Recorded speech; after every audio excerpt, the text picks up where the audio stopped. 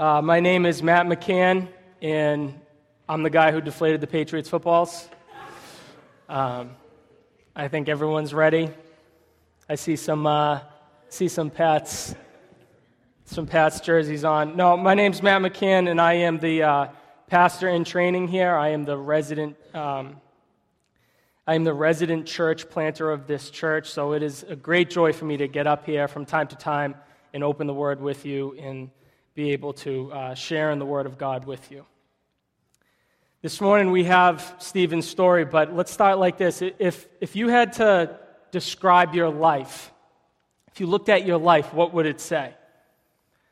Or even better, if someone else was to describe your life, what are some of the things that they would say about your life? What are some of the things in your life that they would talk about? So if you're like me, you probably don't think about that a whole lot. But the way you describe yourself would probably be different than the way someone else would describe yourself, right? That's a fact. If you ask me to describe myself, I'm going to say, I'm generous, I'm down to earth, I'm a funny guy, and I'm ravishing. Among other admirable traits is what I'd say. But if you ask someone else to describe me, they'd probably say stuff like, he breathes really heavy when he eats. I'm just like, Marquise comes here. If you ask him to do an impression of me eating, he does a great one, and it's right on. I hold my breath in when I breathe, right? Sometimes I'm just sitting next to you, and I'll just, It drives my wife crazy. She always looks at me, what are you doing? Just breathe. If you ask Laura to describe me, another thing that she would say is wicked OCD. Like in sometimes borderline extreme ways. If we're watching a Netflix TV series or a new season just came out on DVD and we're just punishing that thing, and I'm in control of the remote, when I go to click the next show, every time without fail, when it starts playing, I have to pause it and I go, did I pick the right one? She goes, oh my goodness, Matthew, yes, you picked the right one. You saw that it was the next one in line, it's fine. And I'll just go, I got to go back and check. And then I'll go back and I'm like, okay, I picked the right one. Every day, every night before I go to bed, I'm in the living room. I lock the living room door on the porch. I go to the basement door. I slide the lock closed. I go to the front door. I flip the lock closed. I walk up the stairs to go to bed. And when I get to the top of the stairs, I go, did I lock the living room door? And then I go back down the stairs every night and I check and I go, okay, I'm fine. These are not the things I want to be known for in my life, right? I don't want my tombstone to read, here lies Matt McCann, heavy breather.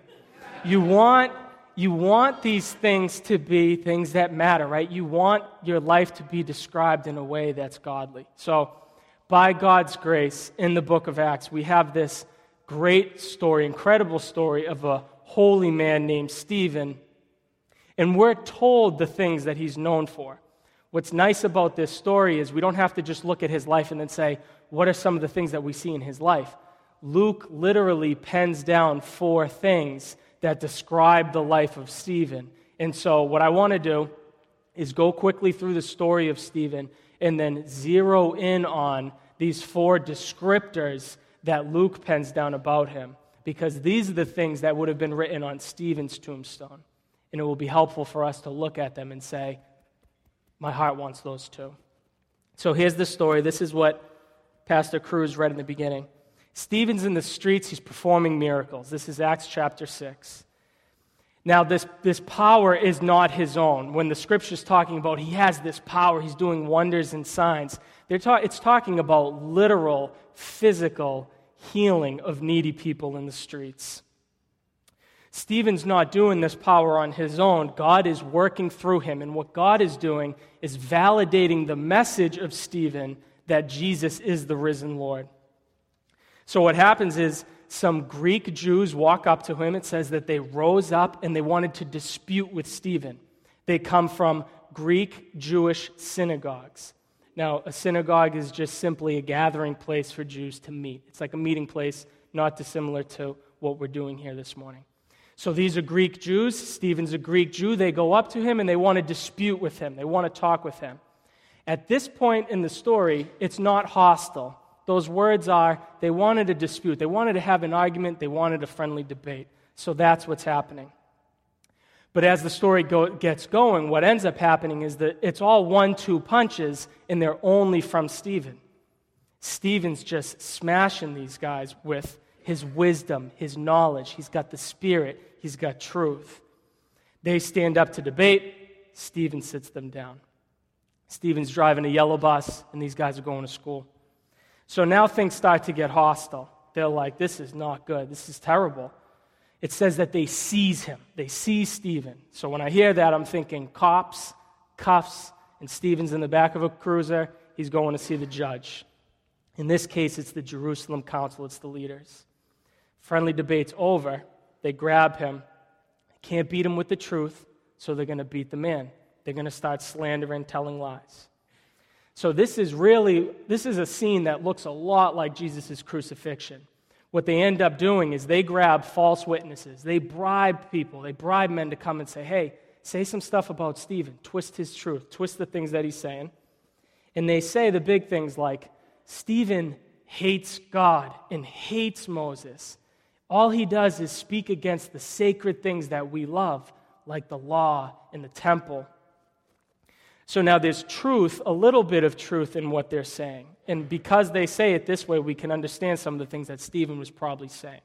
He's saying things that most Christians would be saying at the time. Stuff like, the law of Moses can't save you. The law of Moses shows you that you're a sinner. The temple is now made way for a better Jesus. Jesus is the true temple of God where we can know God and worship God. They don't like that. So they're slandering Stephen, and this friendly debate goes hostile. Now, the text ends up saying this interesting thing that says, and as they're gazing at him, they see that Stephen's face is like the face of an angel. I hope that stirs some mystery in your soul. I don't know exactly what that is. I've never seen that. I don't know what it looks like. Wives and girlfriends in here, when your affectionate man says, she has the face of an angel, what's he mean? You're just the image of perfection and beauty, right? You're just radiant. He's exaggerating. You are beautiful, but he's exaggerating. I think what's going on here is even Stephen's enemies, when they look at his face, they can tell the favor of God is on this man. He is made, it's like he's made to stand in the presence of God, and his face radiates the glory of God. So the main thing I take out of that is when you're of God and in Christ, people notice. So what's going to happen next? What's going to happen next? The longest chapter in Acts happens next. Stephen literally just preaches a whole history of the nation of Israel. I'm not going to do that this morning. I just want to go all the way to the end to Stephen's application. And Stephen's application is this: Jesus. That's his application. He takes the whole history of God loving his people of Israel, and he says, you stiff-necked people, you don't want God, so you resist his attempts at being your God. You betrayed and you murdered his plan for your life, which is Jesus. Stephen's saying this: God wants your tombstone at the end of your life to say, saved by Jesus. God wants your tombstone to say, loved Jesus. And you just don't want that. Stephen's crossed the line. So now everyone around him, they're just baring their teeth. They're showing his teeth. They're showing their teeth. Stephen's in this state of euphoria. He can see Jesus. It says he can see the glory of God and Jesus standing there with him. This is an extreme case of ending grace, of dying grace. You can literally see Jesus. So now they're just enraged. He's talking about Jesus. He's saying he can see Jesus next to the glory of God. It's a wrap. They're done. They grab him. They throw him out of the city. Now this really starts to look like Jesus' death. They grab Stephen. They drag him out of the city. And these men who are going to start to throw rocks at him take off their coats. They don't want to get blood on him. They put him down at Saul's feet. Saul becomes Paul. He writes most of the New Testament. We'll get into that. Now, just like Jesus, as Stephen's getting stoned, he cries out he cries out, Jesus, receive my spirit. Jesus on the cross cries out, Father, receive my spirit. And just like Jesus, Stephen has a dying prayer for those who are murdering him. Jesus had a prayer very similar. Stephen's murdered with rocks. That's the end of the story. They murder a man that had a face of an angel. So he's the first Christian to die for his faith, for Christ. He's the first Christian martyr. Now his death is violent, but the Scripture says he fell asleep, like he's at peace, like he's totally sure. He has this violent death, but he goes to sleep. It's beautiful. Okay, that's Stephen's story. How would you describe Stephen? How would you describe Stephen? From his story, we could say a ton of things about his person, right? He's like wildly courageous, wildly, extremely brave. That boy could preach.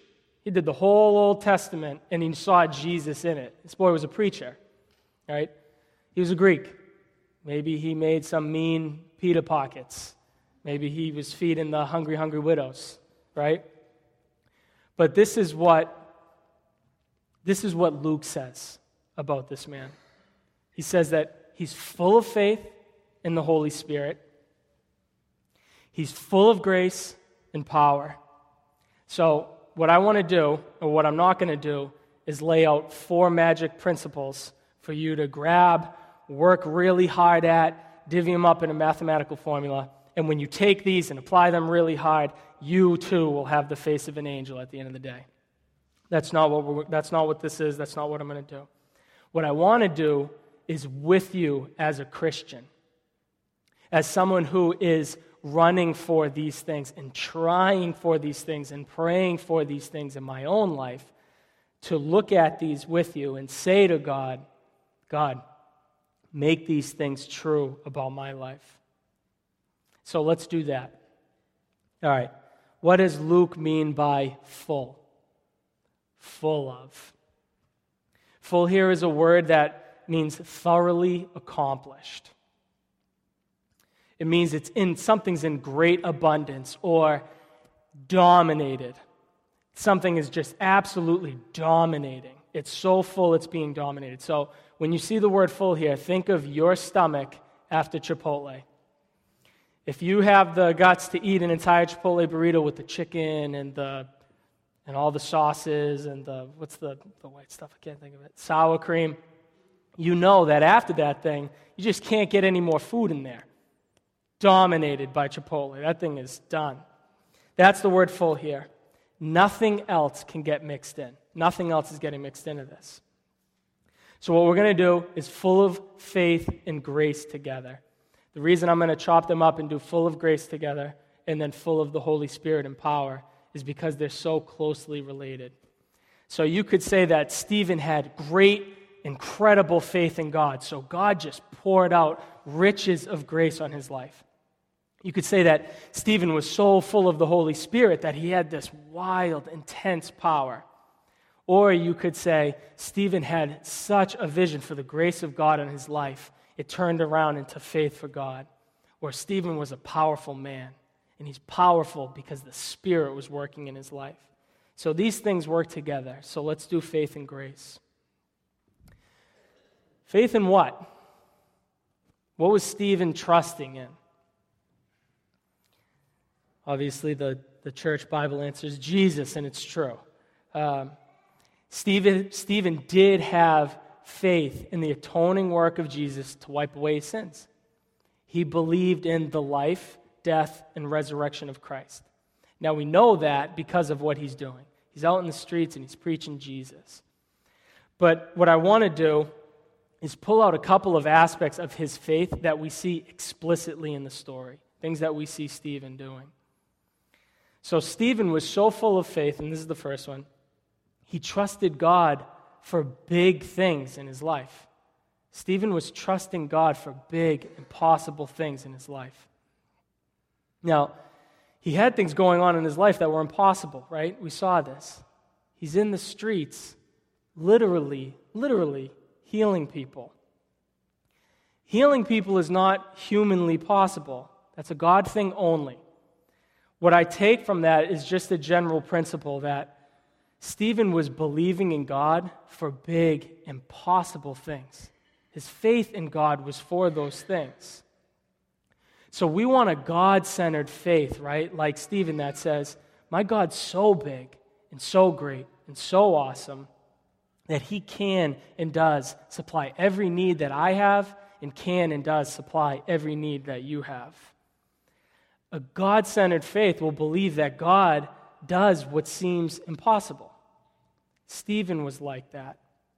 So we are to be believing in God for big, impossible things in our life, right? There are going to be things in our lives that are seemingly impossible. Now, I don't know what those things are in your life. What are those things in your life right now that seem impossible? The question is, and the faith hook in that is, are you going to humbly, honestly, and openly work those things out, those big things, the impossible things? Work those things out with God, with faith in God, trusting God to do what he does. The second thing on Stephen's faith here I see is Stephen trusted God and could see Jesus in the hardest times. So who doesn't know that believing in Jesus is easy when you've got a job and your bills are paid and your family's got health care and your heat's on and you didn't lose power in the storm and you got vacation time left at work and your marriage is flourishing and your kids aren't getting in trouble and the Pats are in the Super Bowl. It's easy to trust God in those times, right? How about when the rocks are crashing off your head? So Stephen literally had rocks crashing off his head. Stephen was literally in the hardest time possible. But how about for us when it feels like our world is ending? Can you see Jesus when it feels like your world is ending? For us, it usually won't be a literal world-ending thing. But what happens? Where's your faith? Where's your trust in God when it feels like, look at, this is impossible. My world is ending. This is the hardest thing. Stephen's faith was a faith that just latched onto Christ, and he could literally see Jesus standing there in that hard time. We learn that kind of faith from Stephen. Now, let's move on to grace here. I see two things from the story. He's dominated by God's grace on him. He's full of God's grace on him. Now, I love the idea of Stephen being dominated by God's grace.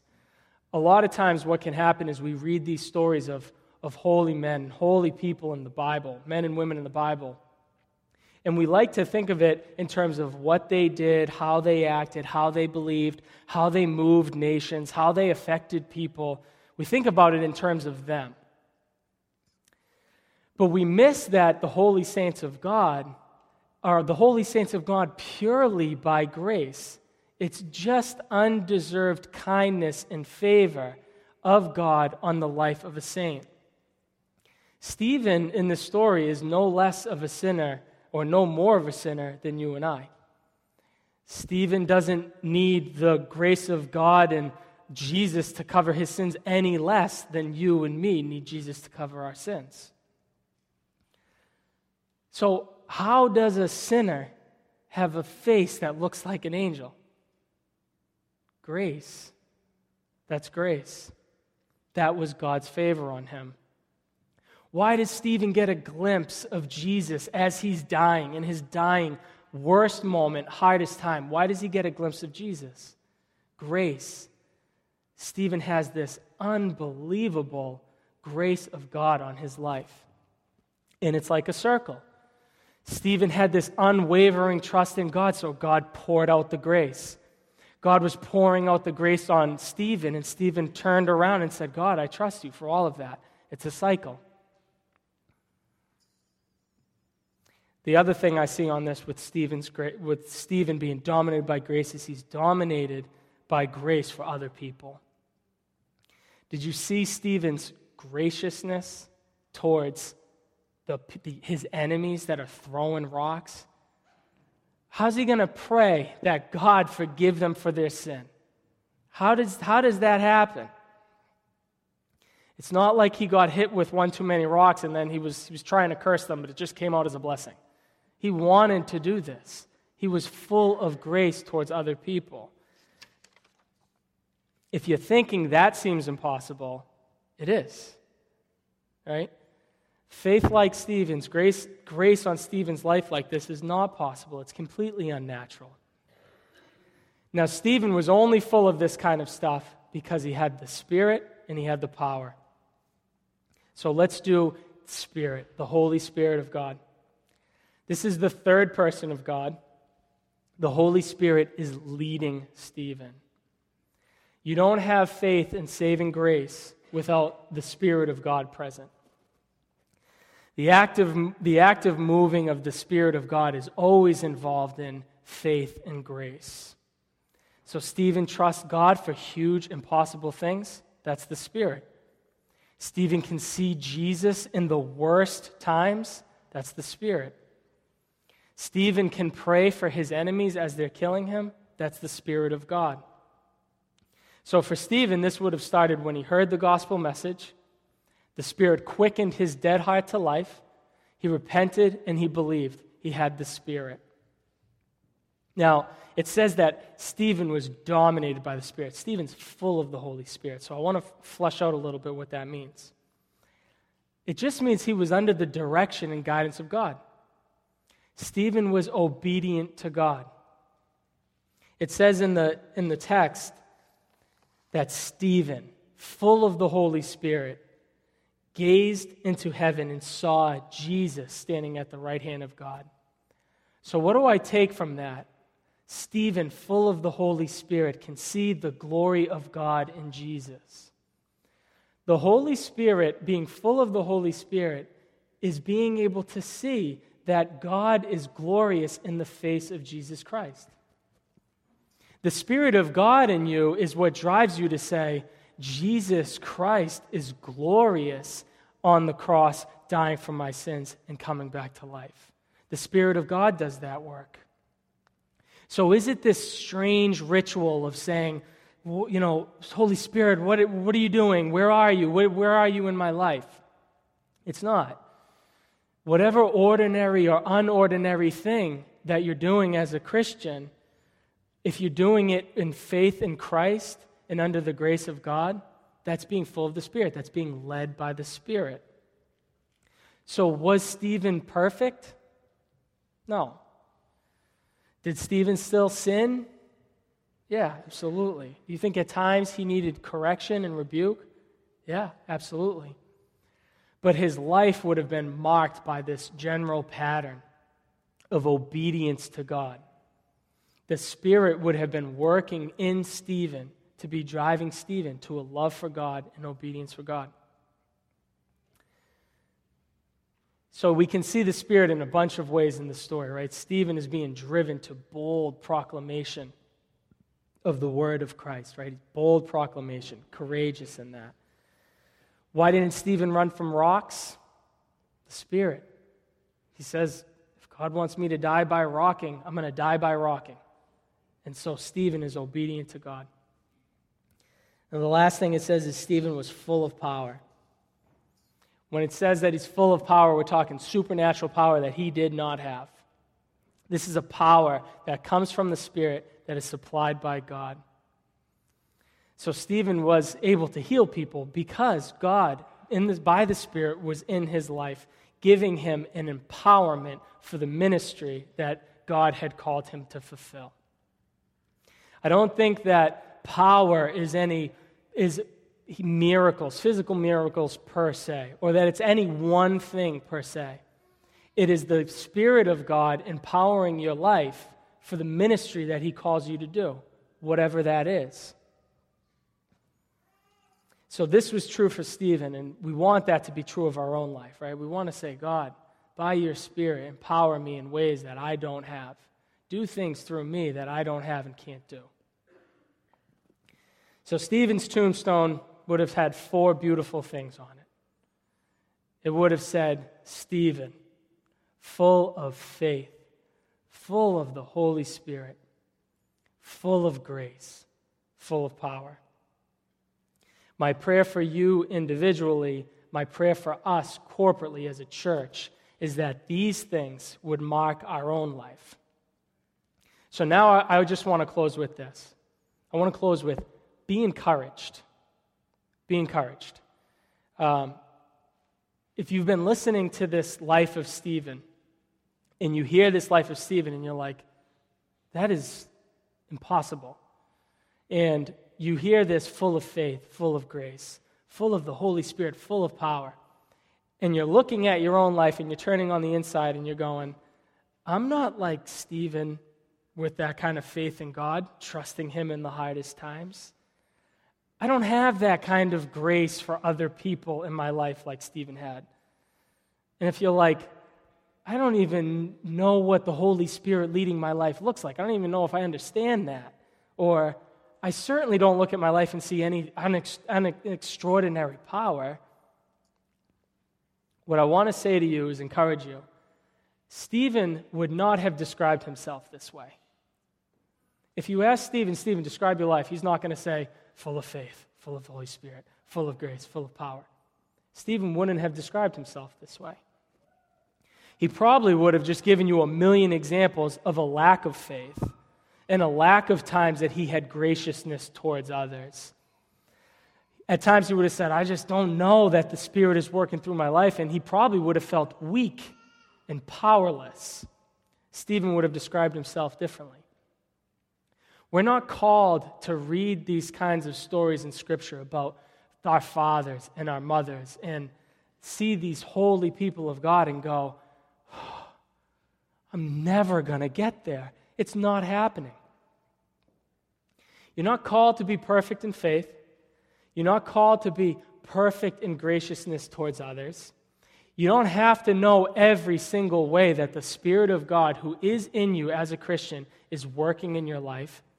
And you don't have to know all the ways that you're empowered and gifted for ministry. You're not called to make these things happen on your own. The encouragement in this for me is that God does these things. God does these things. If you are getting to know Jesus, you're just getting to know Him, whether you're just starting to know Him or you're running after Him for a long time. And your heartbeat is, I want Jesus in my life. Be encouraged that God is going to work these things out in your life. Full of faith, full of grace, full of the Holy Spirit, and full of power, will be able to be said of you at the end of your life. If you're running after Jesus, God is going to accomplish these things in your life. At the end, God will make sure of it that our tombstone will be able to say these things. I'm greatly encouraged by that. I hope you feel that same thing this morning. Let me pray for you.